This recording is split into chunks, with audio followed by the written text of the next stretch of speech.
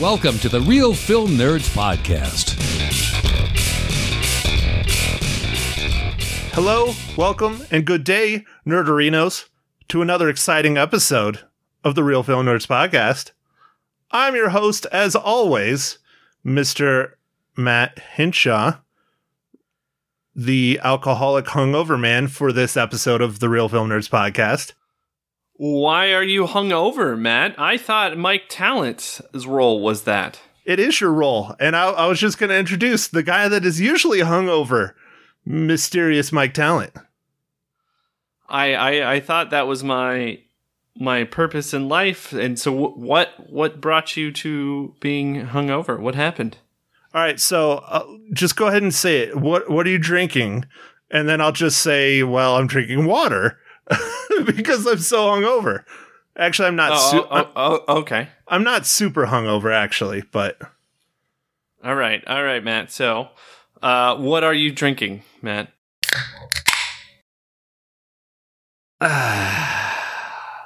Well, Mike, I am drinking an ice cool glass of water because I was given a gift on Friday night when I was trying to leave and go home from work. Well, no, actually, everybody else was leaving. I was the last one there. There's a big party here. I've photographed it many times when I used to work for the Courier. For those of you who do not know that are local to Prescott, I worked for them many years. I actually even shot their inaugural one. It's called Party in the Pines. It's hosted by the Prescott area young professionals, which used to be, I think it still is, but it was used to be run by my former boss at the paper. I'm not sure if she's still involved, but she kind of founded the group and everything. So I got to shoot it every year. I never really went and partied. And then when I got laid off, I was like, I'm not going to go to that. I don't want to accidentally run into her kind of thing, which makes sense.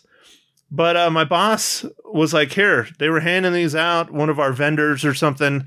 And he's like, here, I'm not going. And, you know, most of the agents are going. So here, go for free.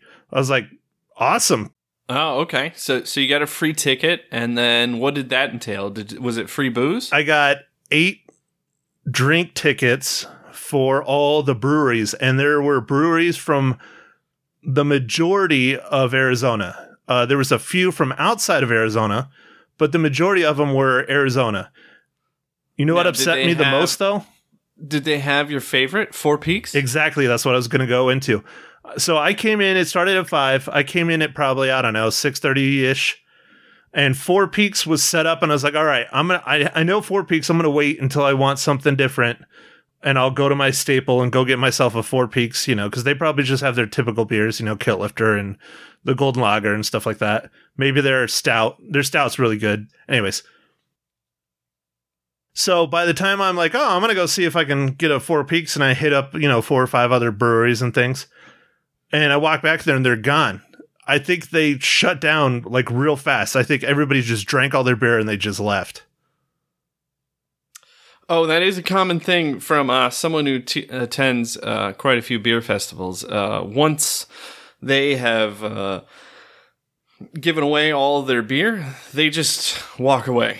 Yeah, they got to go home. They're not local. I mean, they're local to the state, but they're not local to Prescott. So, might as well pack up and go home. I mean, they could just go to the store and buy their own, I guess. But I understand it makes sense. And they are, I would say, they probably were one of the 3 biggest names there. I don't think they were the biggest.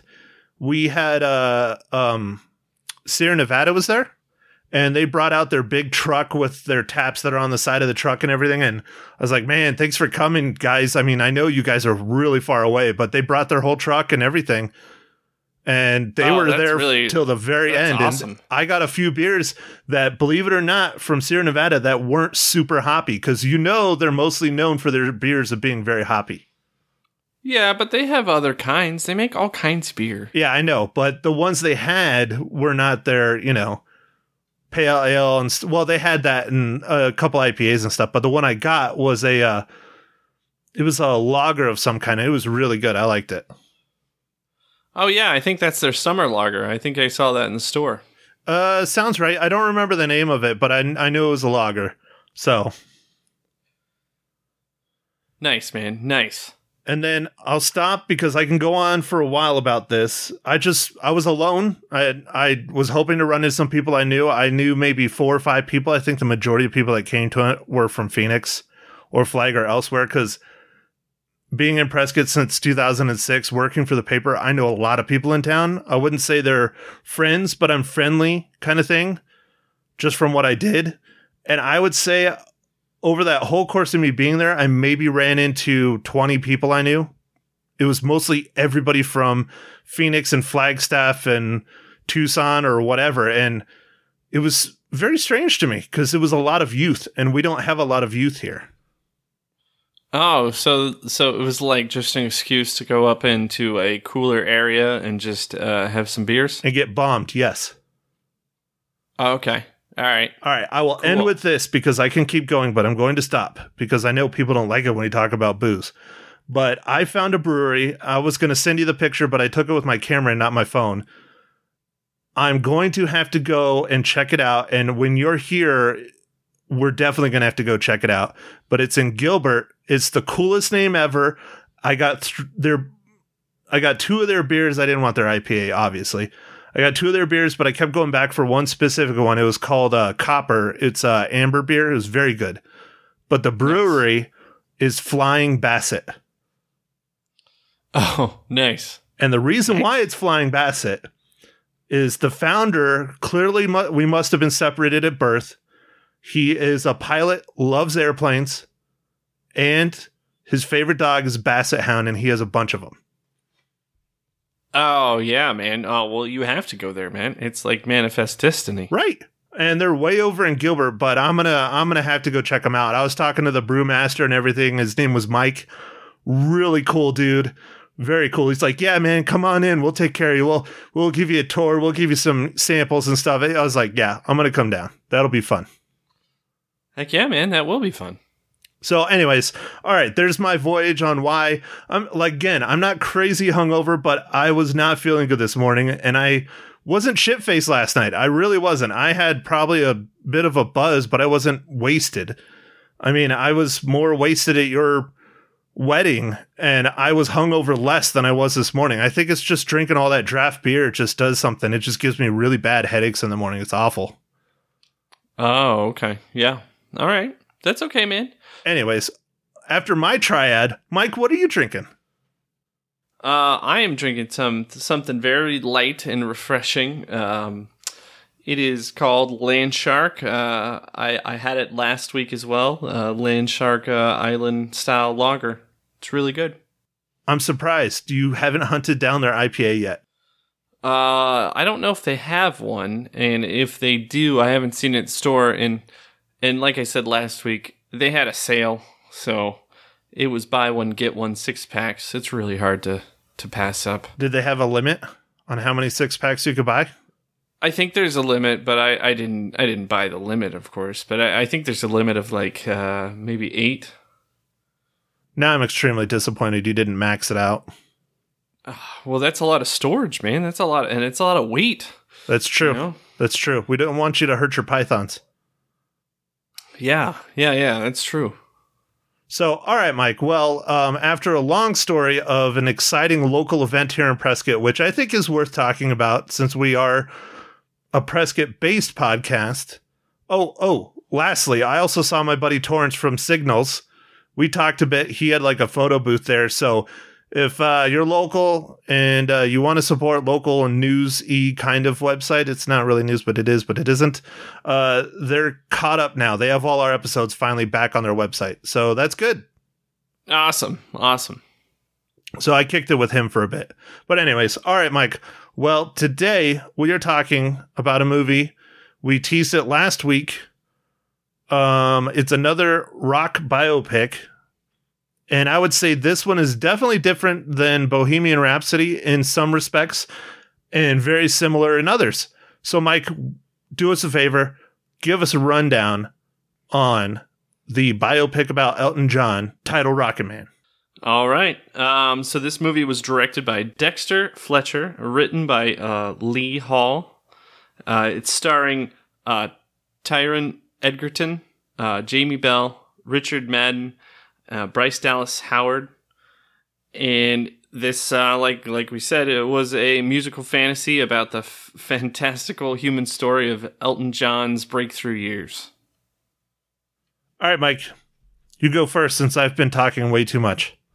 I think I was a little disappointed by this. I liked it, but I didn't quite understand why it was so, I don't know, fantasy. Like to me, it seemed a little weird to sing songs. I don't know, like, because I know a lot of the songs that were performed in earlier parts of the movie are supposed to be in certain time periods of his life where he actually hasn't written those songs yet.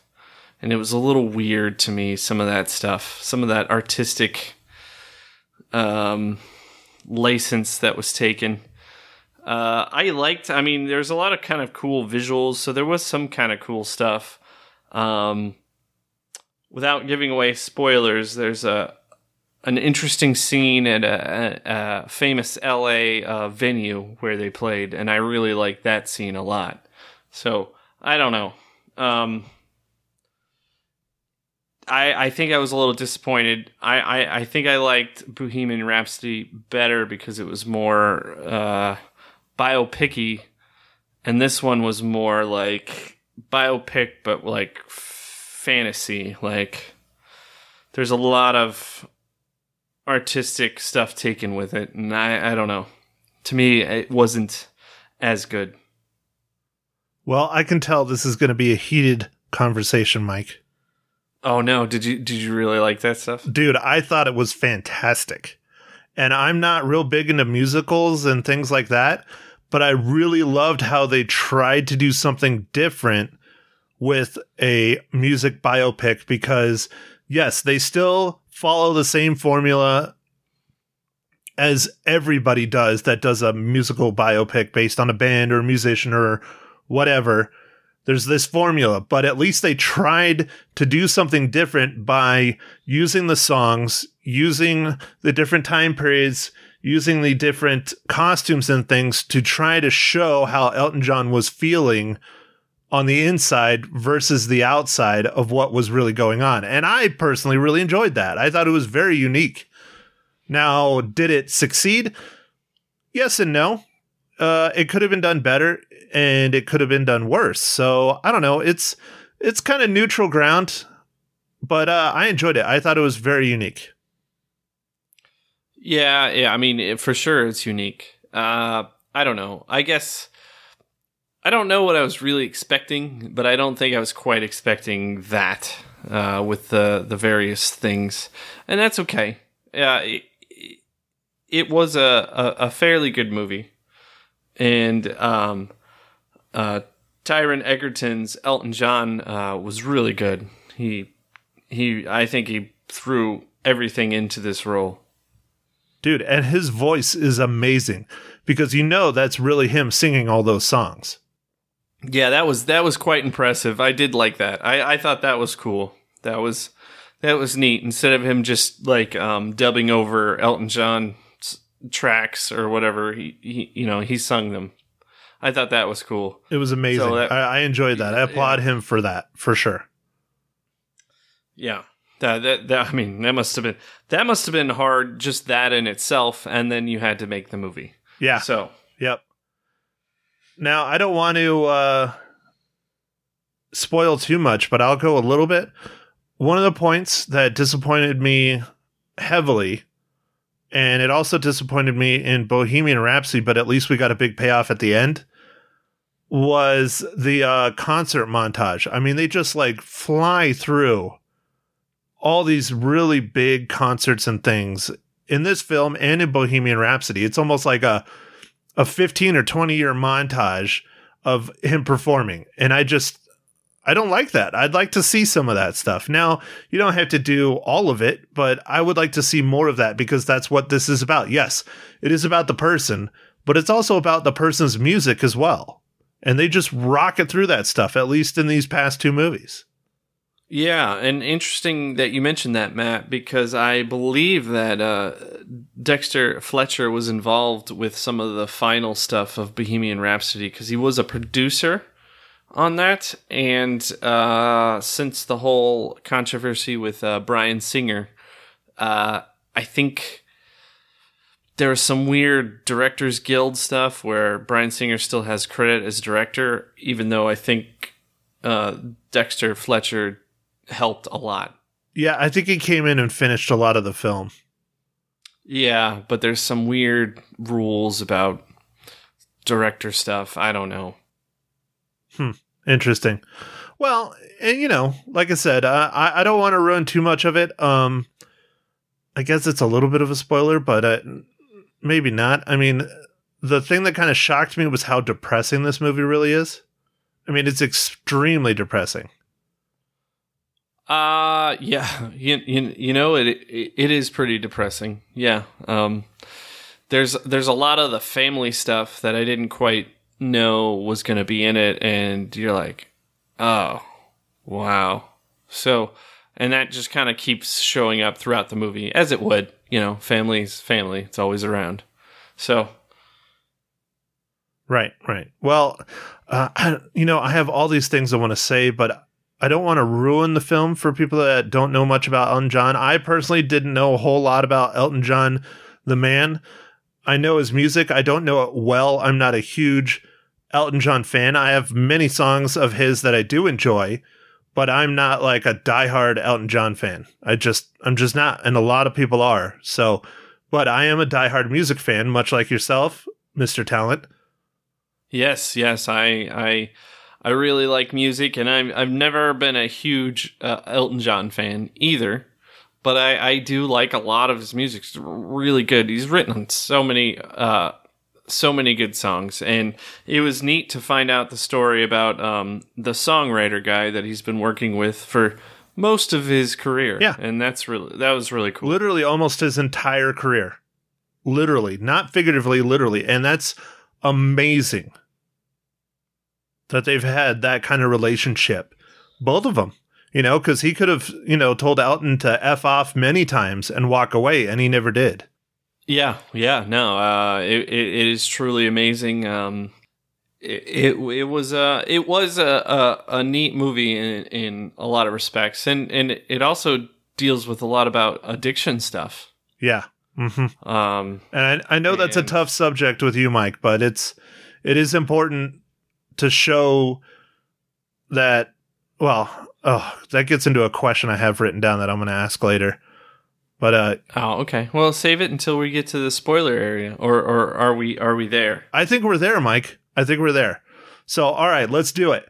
Let's do our bread and butter, our namesake. The reason why we should probably change the name from Real Film Nerds to Marvel Cinematic Universe Film Nerds. Mike, how does Rocketman relate to the Marvel Cinematic Universe?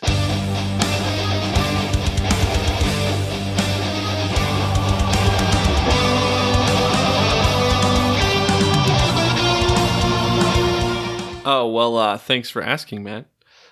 This one was a little bit harder to find, the relationship, but the casting director for this movie, Reg Periscott Edgerton, was the casting director for Guardians of the Galaxy, Avengers Age of Ultron, and Doctor Strange.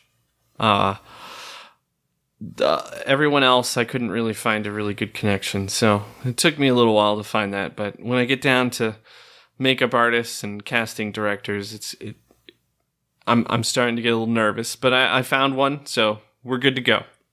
Well, good. That's interesting because, but I don't know where this film was shot. It wasn't shot in England, was it? I'm not sure. Maybe I can find out in just a second. Yeah, because, a lot of the Marvel Cinematic Universe films are shot in London and England. A lot of them are also shot in Atlanta and New Mexico and obviously LA. But believe it or not, there's actually quite a few that are filmed in London, England areas. So you would think some of the more smaller positions would be probably dotted all over this film since he is a British singer-songwriter. Yeah. So it was filmed in England at a place called Bray Studios. All right. Well, all right, Mike, let's do it. Let's get these spoilers rolling.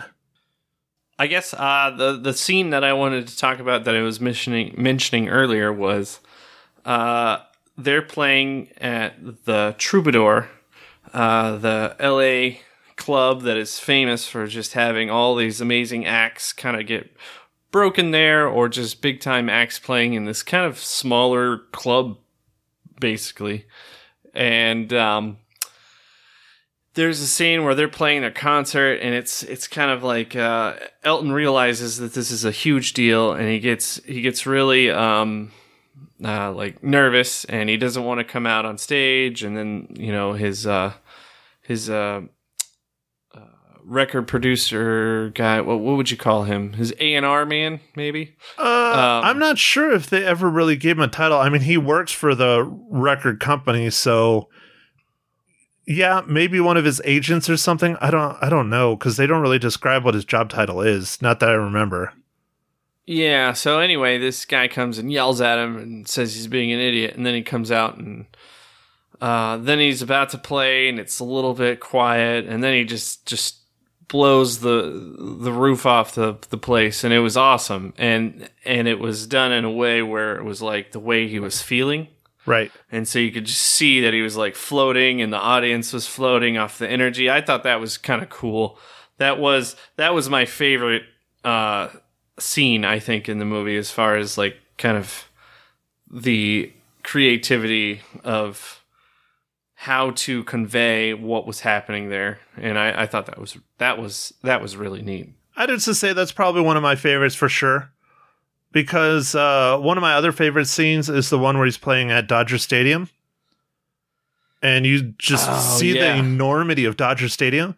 But it's this huge, big moment for Elton John. And it literally is like a blink of the eye in the movie. It's like, maybe 2 or 3 minutes of the whole film. And it's like, man, it should have been bigger. It should have been more like the Troubadour scene, because that was a huge moment for him. I mean, it's a freaking baseball stadium.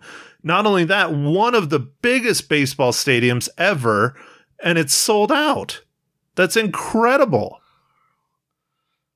Yeah. No, you're right. They did kind of glance over a lot of that stuff as the movie went along. And I guess what they were trying to say is we all know the music, and they want you to give you the story of the man behind the music. And maybe that's what I don't know. This is just me thinking. I don't know. Well, that makes sense. They used his music to more tell how he's feeling, rather than here, check out this song, here, check out this song, here, sing along to this song, which is exactly what Bohemian Rhapsody was. Bohemian Rhapsody was more, hey, this is how we made this song, and this is how we did this, and hey, sing along to this song, and which is great. I mean, they're very similar in style and story and the way they're told and things like that. But I think they're presented completely different. Yeah. So you're right. They are presented differently. But this one was more about how Elton felt in all these different pivotal moments, I think. And it's interesting how this movie kind of starts out, since we're in the spoiler area, is Elton walked out of a show, I guess. I don't know if that's true or not, if that's exactly how that went, but it doesn't matter. He walks out of a show and then into rehab and starts to talk about everything, and then that's pretty much the movie, kind of jumping back and forth from everything that's happened in his life up to that point. Yeah, he's basically telling his life story from the perspective of basically an AA meeting.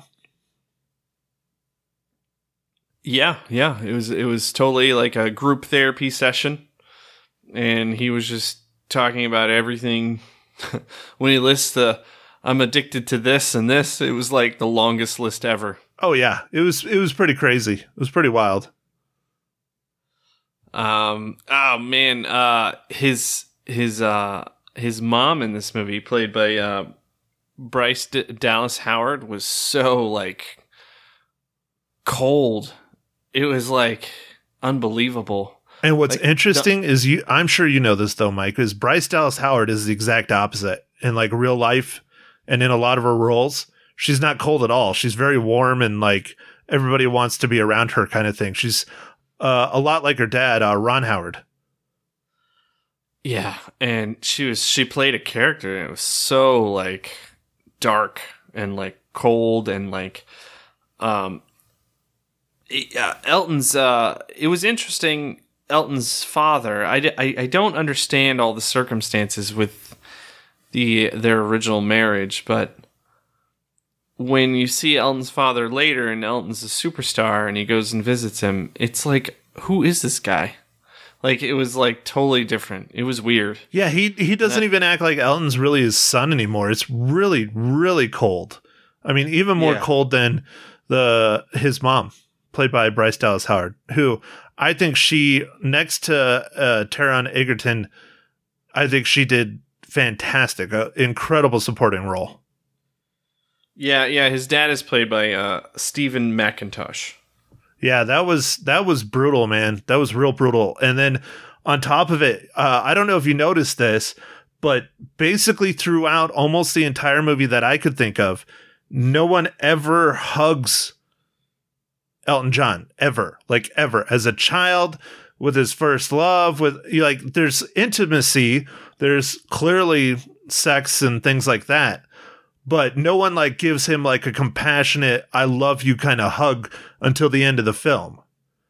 And then at that scene when he goes back to see his father and he's in the car and his father turns around to walk away and he picks up one of his sons and hugs him real big. It just, you could just feel the pure emotion and, you know, Elton John's heart just cracking in half right there. I mean, it was brutal, dude. Oh, it was, man. And you're like, oh my gosh, wow. No, I saw that as well. Like, he was so, I guess, loving with his stepbrothers, and he's like, what is this about? And then when he's filling out the autographed record, he's like, oh, could you make it out to this person? Oh man, I was like, brutal, dude. Absolutely brutal. It was really brutal. Yeah, I mean, it just shows you, you know, Elton John has all these things, all this money, all this power, all the drug abuses, all this stuff, and he's still, like, literally one of the, at least in this film, one of the loneliest people on earth. I mean, he's just absolutely 100% alone. Yeah. I mean, there was a time when he's talking to his manager guy, and he's just furious about what's going on, and he's just like, "Oh, I don't care. You can kill yourself. I'll still get your 10%, even when I'm dead or whatever, or you're dead." I'm like, ugh. Like, and it wasn't just like his manager; he was his, you know, one of his first loves, I guess you would consider it, at least in the film. Yeah, no, yes, they had a relationship, but I think that had the relationship already ended, or maybe that was the ending straw, but it was just, it was pretty rough, man, and like, I don't know if that pool scene had really taken place, I'm not sure. Yeah, I'm not going to look that one up either. Yeah. Personally, but it doesn't matter. I think it was just if it didn't really happen, it was just how he felt, and so I guess maybe that was the part of the movie that I didn't quite get. It was always how he was feeling, and not exactly what everything was going on at the time. 100%. If that made sense. Yeah, definitely. Okay, well, Mike, I'm going to turn to my notes because I wrote a bunch of notes down. Oh, all right. Wow. Who are you? What did you do with Matt? He died. I replaced him. I am his life model decoy.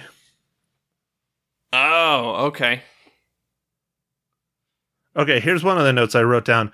And this is one of the topics I wanted to ask, and hopefully it won't lead to too much of a discussion, but maybe it will.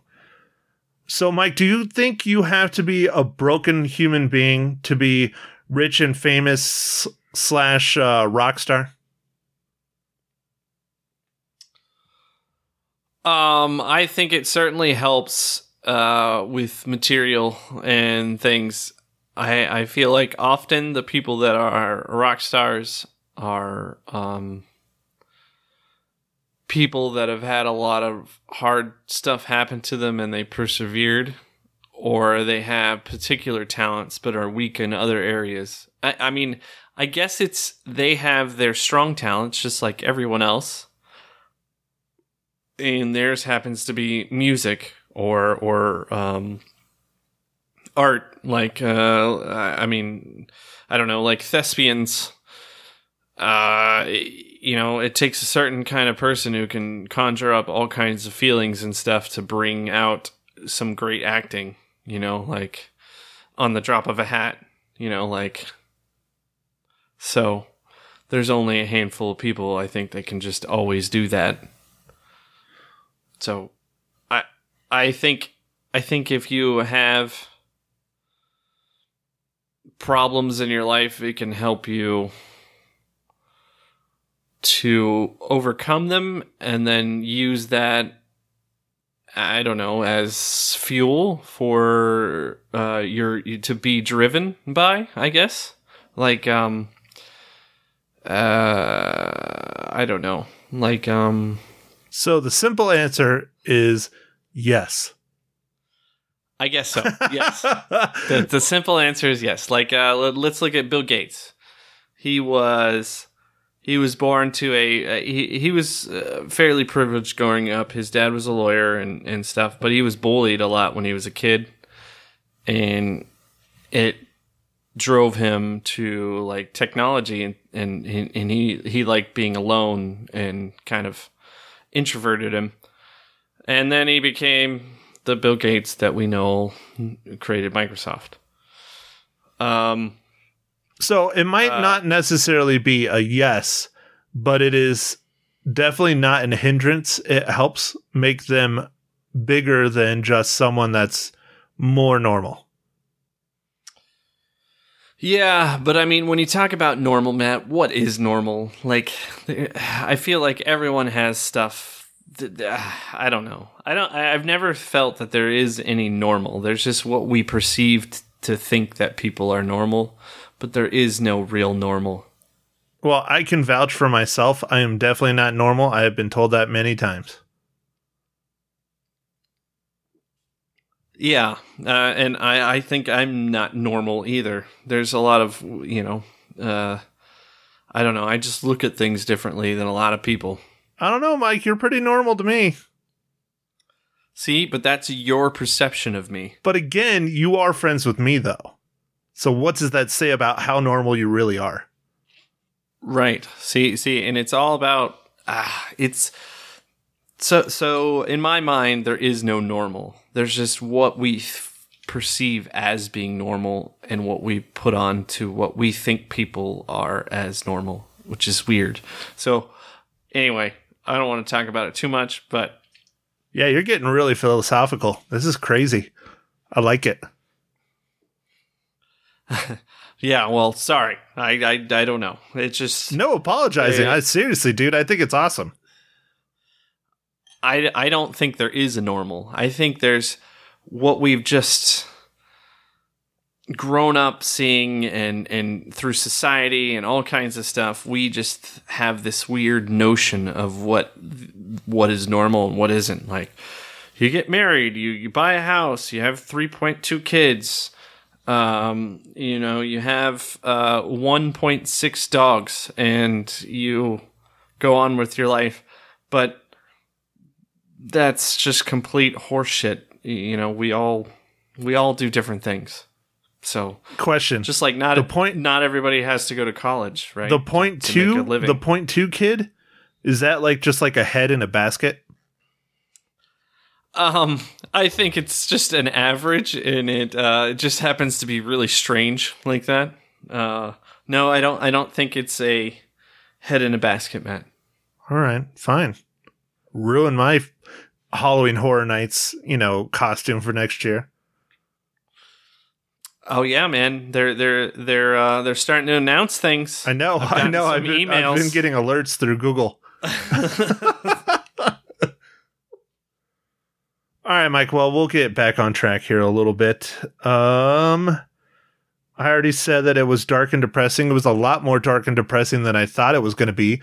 It's interesting because it's a dichotomy. It's very colorful and very bright and extremely amazing costumes, very elaborate. And a lot of them are as close to the real thing as possible. I mean, if you stayed through a little bit of the credits, you get to see some of the actual images of Elton John dressed in these outfits, and they just knocked it out of the park. Their costume designer for this film just did fantastic. He or she, I didn't look it up, did wonderful. It's just very good. But basically, it's this big, bright, colorful, loud, singing musical that's extremely dark and depressing when you get down to the actual dialogue and the feelings and the emotions of it. It's kind of interesting. It's a dichotomy of itself. Yeah, and I'm sure that was done on purpose, Matt. You're right. It's really, really colorful, but it's not about anything that's very colorful to talk about. No. And so I'm sure that was a stylistic choice done on purpose. And you're right. I don't know if I put that together until you were just talking about it. But yeah, I agree. All right, Mike. So how many reels do you give Rocket Man? I'm going to give this 3 out of 5 reels, Matt. Like I said, for me, some of the fantasy stuff was a little too much, but I did like some of it. So, like, I really liked the troubadour stuff. I really liked that scene. That was a really cool scene to me. So, well, all right, Mike. I clearly liked this movie a lot more than you did. Yeah, what are you giving it? Are you giving it 4? Yes, sir. I give it 4 out of 5. There were parts I really, really enjoyed. There's parts that I didn't enjoy so much, but overall, I liked. Maybe I'm just giving the director and writers a little bit more credit and the actors and things than what's due, but I really liked how they just pushed the boundaries with this. I really did. I didn't like that they followed the same, here's his rise and here's him as a kid and here's his downfall and, oh, look, here he is rising again kind of thing. Typical, musical biopic kind of thing. But I like how they tried to push the boundaries in different ways and really change how it was presented versus just a straight up biopic like Bohemian Rhapsody. Okay. All right. Cool, man. Yeah, I guess it just didn't, I don't know, it didn't affect me as much as I thought. I don't know. I liked it, but I don't think like it as much as I liked Bohemian Rhapsody. And to be fair, I'm a bigger Queen fan than I am of Elton John, and that has something to do with it. But it was still neat to see his career and stuff like that. And yeah, I'd agree. I'm probably a bigger Queen fan than I am a Elton John fan as well. But I mean, one of the things I really put a lot of weight on Taron Egerton because, I'm spacing on the actor's name now. The guy that played Freddie Mercury in Bohemian Rhapsody. Oh, he has a weird name. I'm spacing. I typically, if I wasn't, feeling not great, I probably would remember it because he's one of my favorite. Rami Malek. There you go. Yeah, that's it. Yeah, I really like him as an actor. He's a very good actor. He's kind of an ass in real life, but he's a very good actor. But Freddie Mercury is gone. He's no longer with us. He hasn't been with us for a long time. And so I don't think he had the kind of pressure that Taron had on him. I mean, Elton John was like on set probably for some of this stuff, definitely coaching him, all that. And to be able to do that, and the guy that you're trying to represent is like literally standing like behind the cameras watching. I mean, that takes some balls, man. It really does. Yeah, no, that would be a lot harder to do. Elton John produced this movie, so it was like, whoa, ugh. Yeah, he clearly had to have been a big part of it. Had to have been. Yeah, but he pulled it off, and I think we're going to see a lot more of Taron Egerton in future movies besides Kingsman type movies. I think he's going to be in a lot of stuff. Well, I hope so. I think he's a pretty good actor, and this really shows it. I mean, he does well in Kingsman. I've always enjoyed him in Kingsman, but this is a whole nother level. I mean, this is like a complete opposite role. Singing involved, dancing, acting. I mean, this is the complete package for, actors, and he just did an incredible job, if you ask me. He really did. And so, I probably boosted it up a full reel just based on him. Okay. All right. Well, that's cool, man. So, anyways. All right, Mike. Well, have you looked at what's coming out next week? Because I haven't. I really need to start doing this ahead of time. No, I actually have not looked. Usually I do look ahead, and I kind of have an idea of what we're going to see, but no, I haven't looked at all. I feel like a giant slacker. You are. Because remember, Matt, I'm just the talent. I know. And, I don't do things. Dark Phoenix. Oh, are we doing that? That's that's June 7th. There's The Secret Life of Pets 2. Ugh. There's a movie called Late Night and something called Abduction. So out of those, I'm thinking Dark Phoenix. Late Night is supposed to be really, really good, but I don't know if we're going to get it here anytime soon because it's kind of... Is it one of those kind of indie or limited release? More indie. I don't know if it's going to be a limited release, but it's more indie. It's Amazon Studios is doing it. It's Mindy Kaling from everybody knows her from The Office. I know her from The Office, but she also had that one show that she did. I think it was just called Mindy, wasn't it? Yes, I do believe it was just called Mindy. And yes. I believe she wrote it. And she stars in it as well. Yep, she did. She wrote it, and she's one of the stars in it. Emma Thompson is, I think, probably the main star. And it's interesting because it's about late night television, which, if you go back, there's been women that have guested for late night television hosts, but historically, there's never been a female late night television host.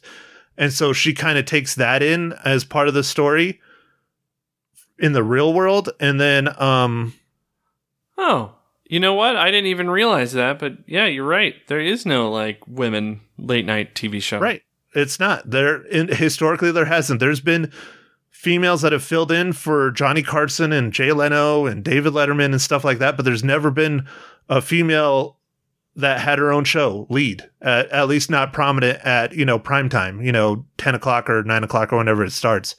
And so that's kind of the basis of what I believe made her write this. But she's always dealt with topics like that, at least in, I think, her show Mindy, she always did. So I'm interested to see it. I don't know if we should see it over Dark Phoenix. I think we definitely should see Dark Phoenix because I think our listeners would expect it from us and also would like to know if it is the hot garbage that it looks like it's going to be. Yeah, this will be, I think, the first non-Bryan Singer directed X-Men movie. And it's also the last one under the Fox banner. After this, that's it. They are rebooting the whole thing under Disney. This is the last of the modern X-Men.